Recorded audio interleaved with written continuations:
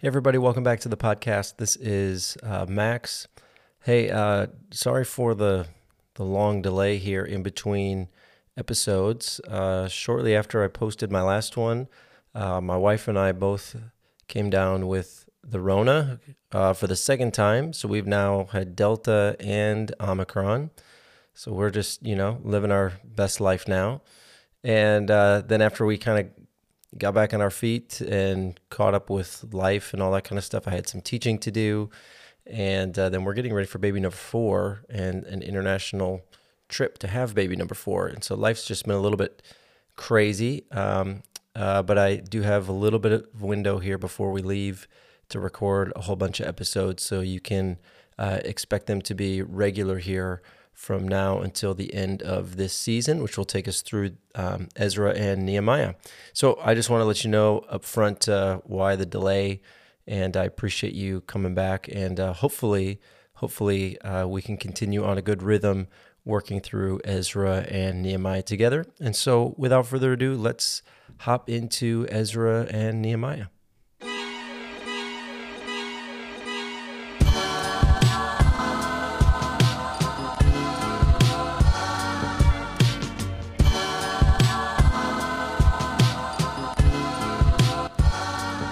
All right, so let's jump back into Ezra and Nehemiah. If you remember last episode in our little podcast Bible study here, we ended with Ezra chapter 3. And if you remember, Ezra and Nehemiah as a single work, because that's really what it is, that shouldn't really be considered two separate books. It's one literary work. And there's 3 major sections in Ezra and Nehemiah together. There's Ezra 1 through Nehemiah 7, and that itself has kind of 3 movements in it, and that's what we're working through right now. And then you have Ezra 8 through, through 12, or towards the end of 12.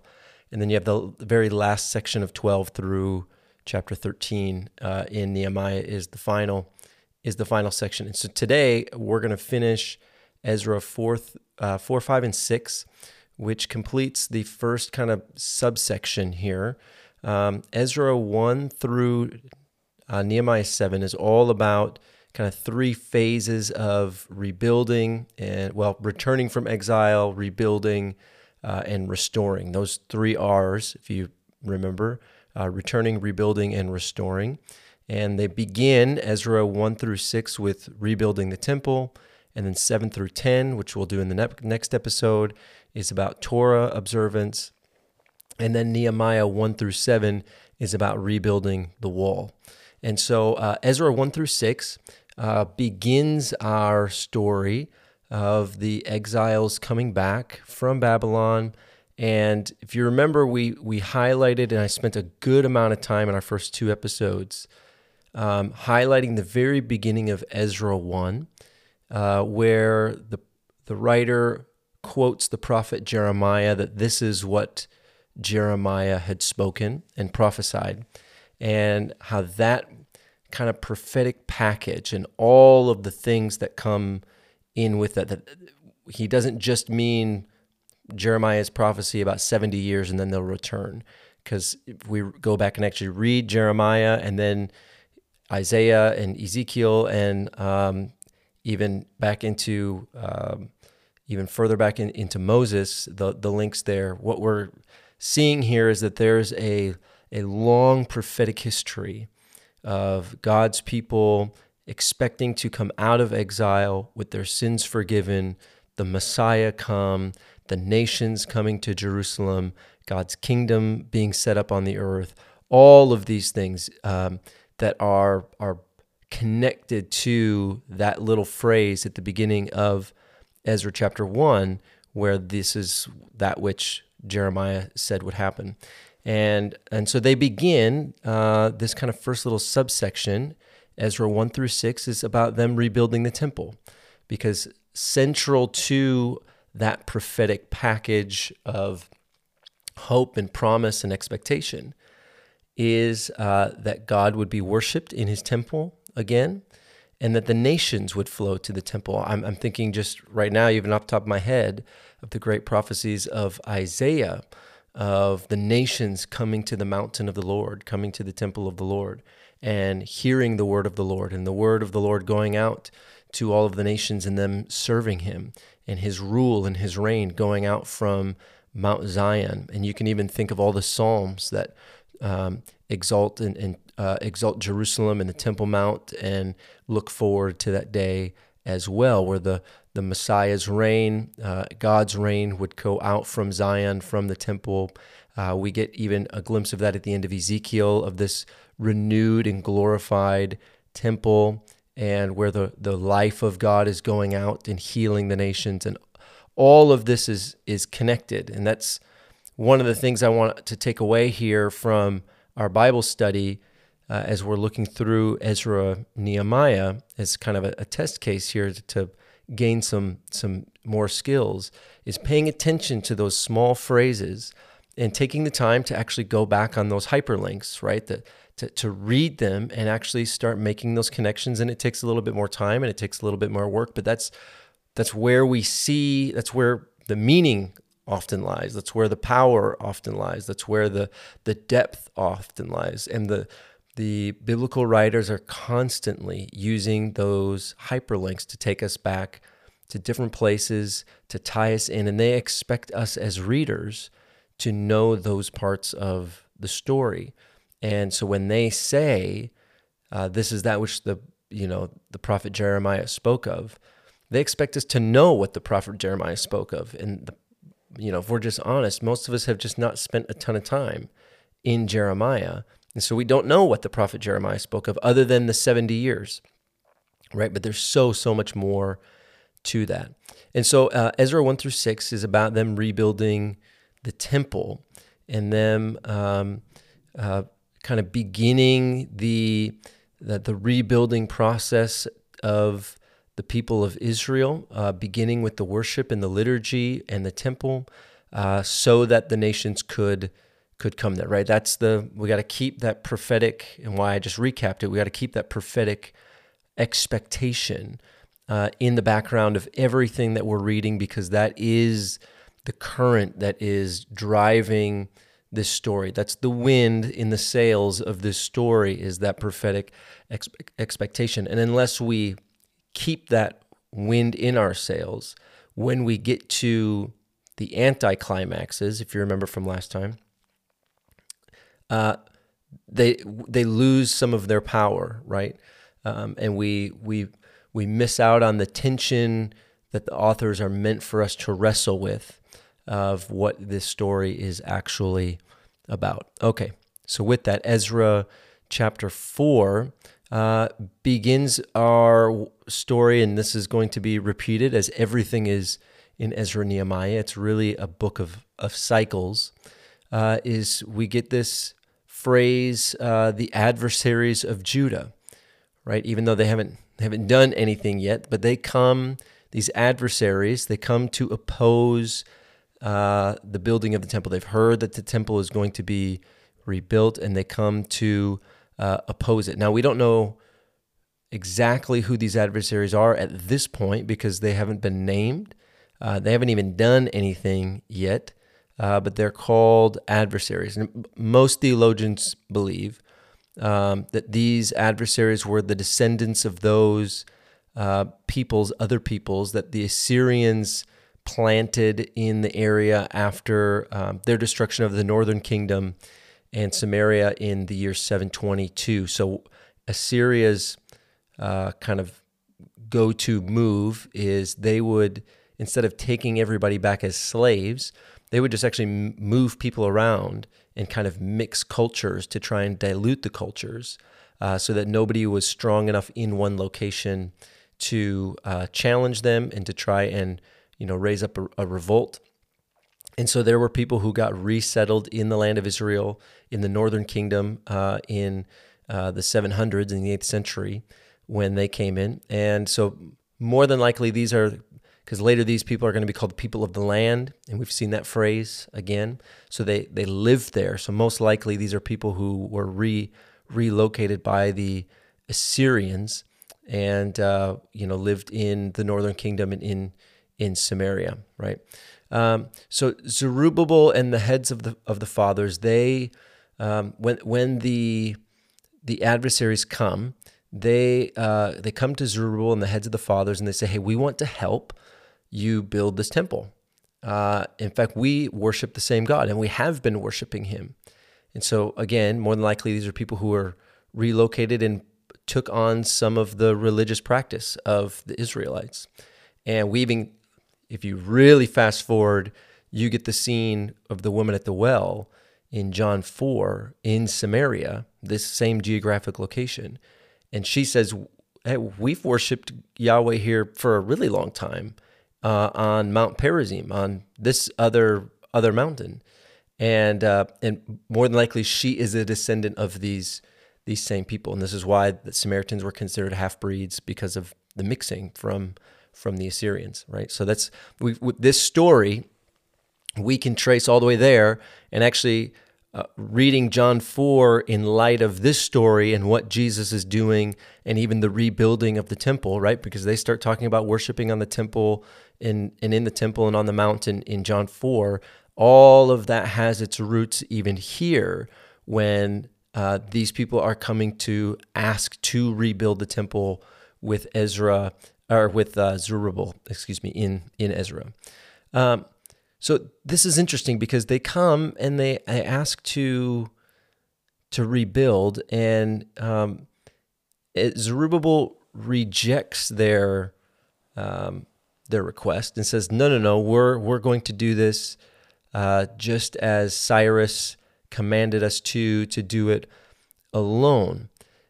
And the reason this is interesting is, again, with keeping that prophetic kind of cluster, that prophetic package, that prophetic wind in our sails, one of the hallmarks of all of that is that this would be a global, nationwide Gentile movement, that the nations would be the ones that would come and worship at the temple.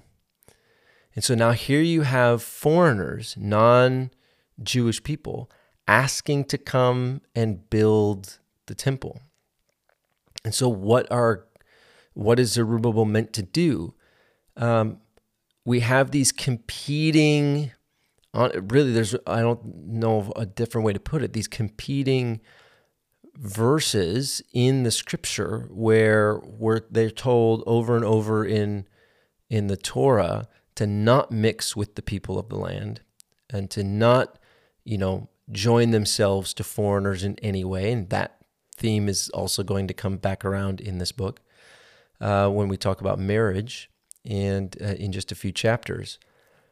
But also, so we have these passages of exclusion, but then we have all these passages of prophetic inclusion. And so what are they to do?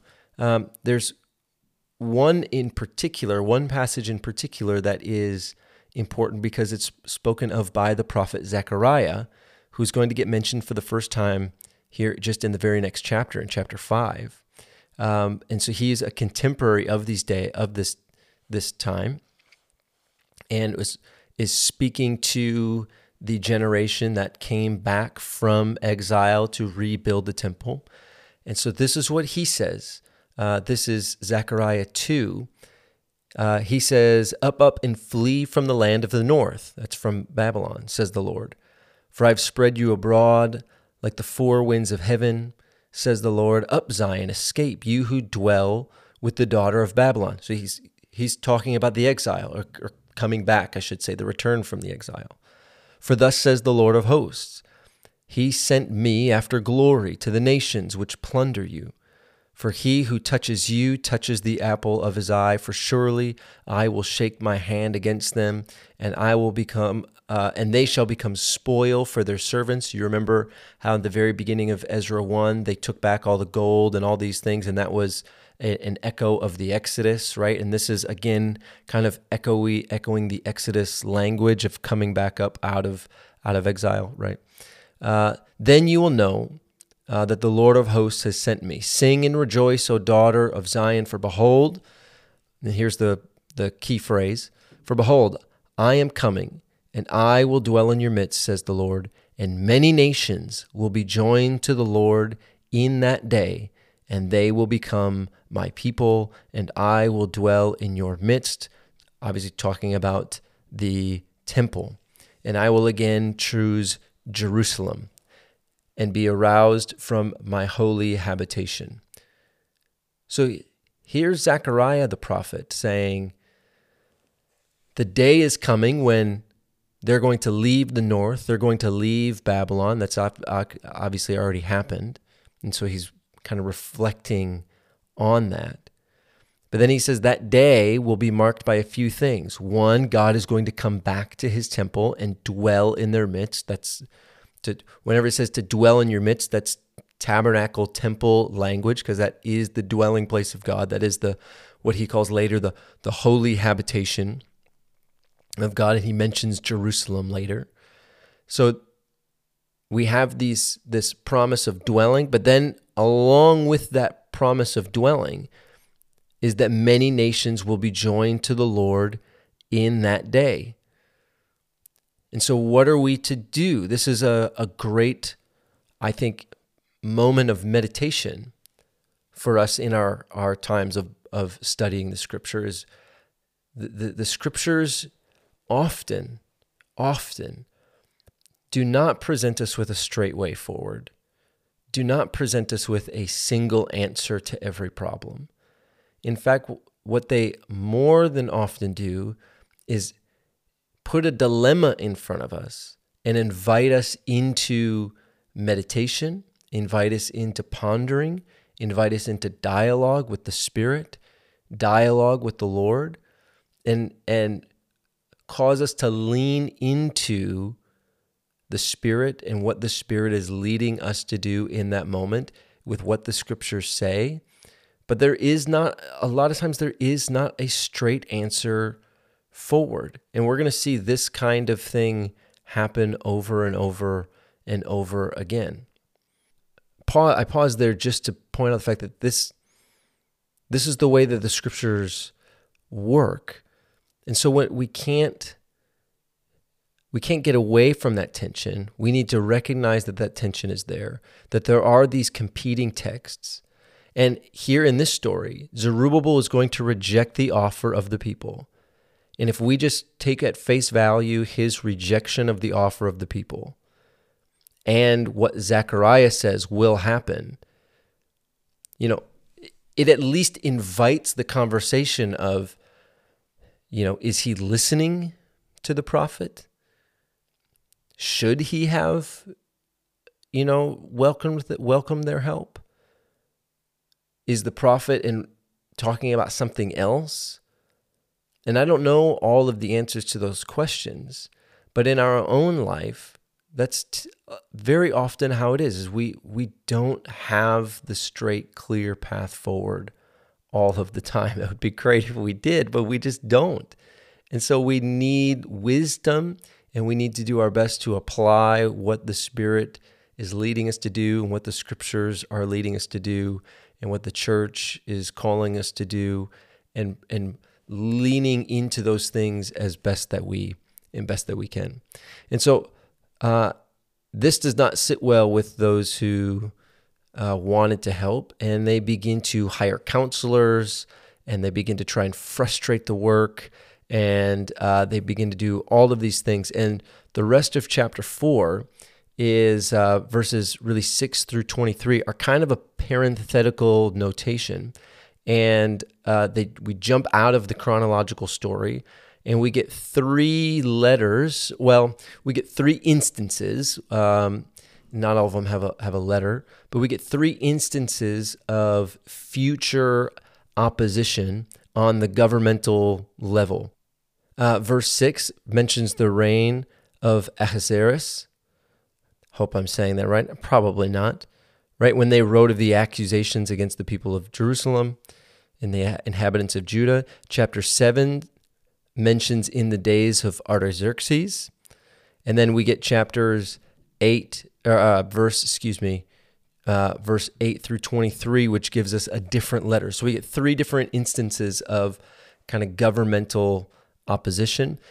from completely different time periods. Again, the author has, an editor more than likely here, has just inserted these to show at the, by the end that this thing is being written, over 100 years later, that this opposition lasted for a long time. This was not a one-time thing that they overcame, that this was a long thing that they had to endure. And that's really the rest of chapter 4, is that observation. And we hop back in to the actual narrative then, down in verse 24, and that it just notes that the opposition was successful and that the work of the Lord stopped. Now again, if we just read that against the prophecies of Zechariah and Jeremiah and all these people, was it necessary for the work to stop? I think there's one way to read it that says, well, look, they said no, and then all of these people, they started hiring counselors and frustrating them and doing all these things to get them to stop. They're probably not great people. There's another way to read it, maybe, that says, well, they probably should have just said yes, and then they would have had no reason to do those things, and maybe the work of the Lord would have never stopped at all, and they would have been able to build the temple and actually bring the nations into covenant with Yahweh. Again, I don't know maybe what the correct way to read that is, but I think there's something interesting there for us to ponder about how our choices have consequences and how there always isn't a clear way forward, and yet how even in the end, even if that is they made the wrong choice, even if we want to say and are convinced that Zerubbabel made the wrong choice, even in the end, God's ways prevail. That our word matters, but our word is penultimate in some sense. It is not ultimate. Christ's word and Christ's plans cannot be frustrated. And so that brings us into chapters 5 and 6, where that opposition is overcome. And so we are now introduced to Haggai and Zechariah. They're described as being prophets. Their spirits are also described as being stirred by God. Remember, that's been a repeated phrase, and you could just go through the book and trace the people who have been stirred.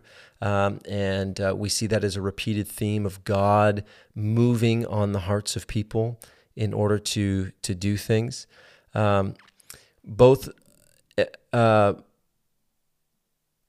we also get this phrase that the eye of God was upon them. And both these phrases are great examples of how biblical repetition works. So in one phrase, it's their spirit is stirred. In the other phrase, it's the eye of God was upon them. And they mean really the same thing. And it's just a way to highlight what God is doing slightly differently. And so biblical repetition is not always the exact same word or the exact same phrase. It can be slightly different phrases with pretty clearly the same meaning that are in. When we pause to think about the difference between them, maybe more meaning is brought out in the difference. So we can think about how God's eye and his attention is on us, and what that maybe feels slightly differently than talking about his hand reaching in and stirring us, or his spirit stirring us. The images are just slightly different, and they open up more possibility for us to meditate on what it means for God to be involved and active in overseeing his plans and his purposes in the earth.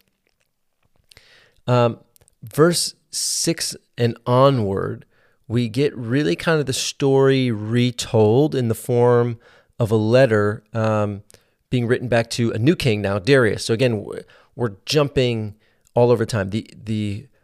However this was originally written, and then the later editors, they play with time and jump all over, and we're not used to that, but that just is what it is. But we get this really key phrase in verse 12 when the author is reflecting back on why the people went into exile in the beginning, and it says that the exile happened because our fathers angered God And as a result, it says he gave them over to Nebuchadnezzar. And I think this is an incredible moment for us to pause and reflect briefly on what the wrath of God means, what the judgment of God means, that God is, his wrath, and Paul says this explicitly in Romans, is the giving over of humans to their own sinful wills and desires, and the wages of those sin, he says, is death.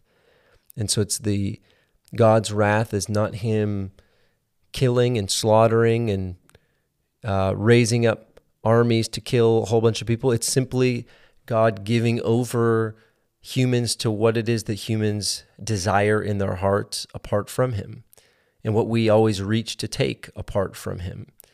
It's, if we think back to the Cain story, when God comes to warn Cain that sin is crouching at your door and it wants to consume you.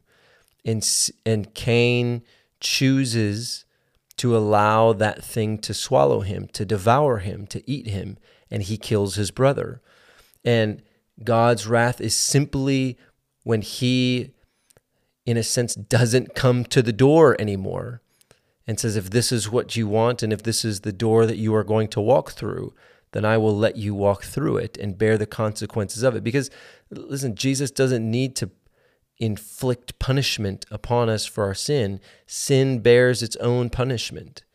Sin bears its own consequences. It's called death. And so he doesn't need to come and kill us. That's what sin does. Sin kills us. So we get this little phrase that actually is a really profound theological reflection on how they understood the exile, that the exile was not God, even though this language gets used, it was not God actively raising up these wicked people, like a stick in order to come and beat his people with his hand. It was him just not knocking at their door anymore and allowing them to be turned over into the wicked world, into the hands of sinful people. And that's what the wrath of God is. And it also is a wonderful reflection on his mercy, because then in the midst of that, he speaks all of those passages of hope that we looked at in Jeremiah 30 through 33, the book of consolation. That's in the middle of all of that, because his mercy always ends up triumphing over judgment. And so we get the opposition eventually is overcome, and the letter comes back, and the king just says, all that I ask for them to do is just to pray for me. And we get then the dedication of the temple once that opposition is overcome. And Ezra 5:16 through 22 completes the kind of the opening section as the returnees celebrate and dedicate the temple of the Lord. And this dedication service shares some key similarities, but also some key differences with the dedication of the first temple under Solomon. And that would be a great thing to go and just read both of those side by side. First, like the dedication of Solomon, this dedication, the foundation was laid at the end of chapter 3, remember, and joy is the featured emotion. And this time, there is joy but no weeping. You remember that at the end of 3, there was weeping and joy, and now at the completion of the temple, it is only joy. So we're getting this growing sense of God's fulfillment, and that shares similarities to Solomon's dedication. Second, the dedications coincided with the celebration of a feast, this one with Passover. And again, that is the sign of a second Exodus, right? So we traced that second Exodus theme earlier in, I think it was episode 1 and 2. And lo and behold, when they come to dedicate the temple, what feast do they do it on? But they do it on Passover, right? Because this is a second Exodus. And this temple is the new tabernacle by which God is coming to dwell in the midst of his people. And we're going to see later Ezra going up on a high place and receiving the law like a new Moses, right? Coming down from the mountain and speaking God's law to his people. And this is all second Exodus kind of stuff. The key difference here is a glaring one, in that there's no mention of God's glory filling this temple. Now, we read about God's glory departing the first temple in Ezekiel, I believe it's 9 and 10, off the top of my head. And we have no record of it coming back in this temple. And so when Moses and Solomon dedicate the tabernacle and the temple, both are accompanied by clear manifestations of God's glory in all the sight of the people. But there's nothing like that here. And so that is a key. If we pause, just think about that against the backdrop of the prophetic picture.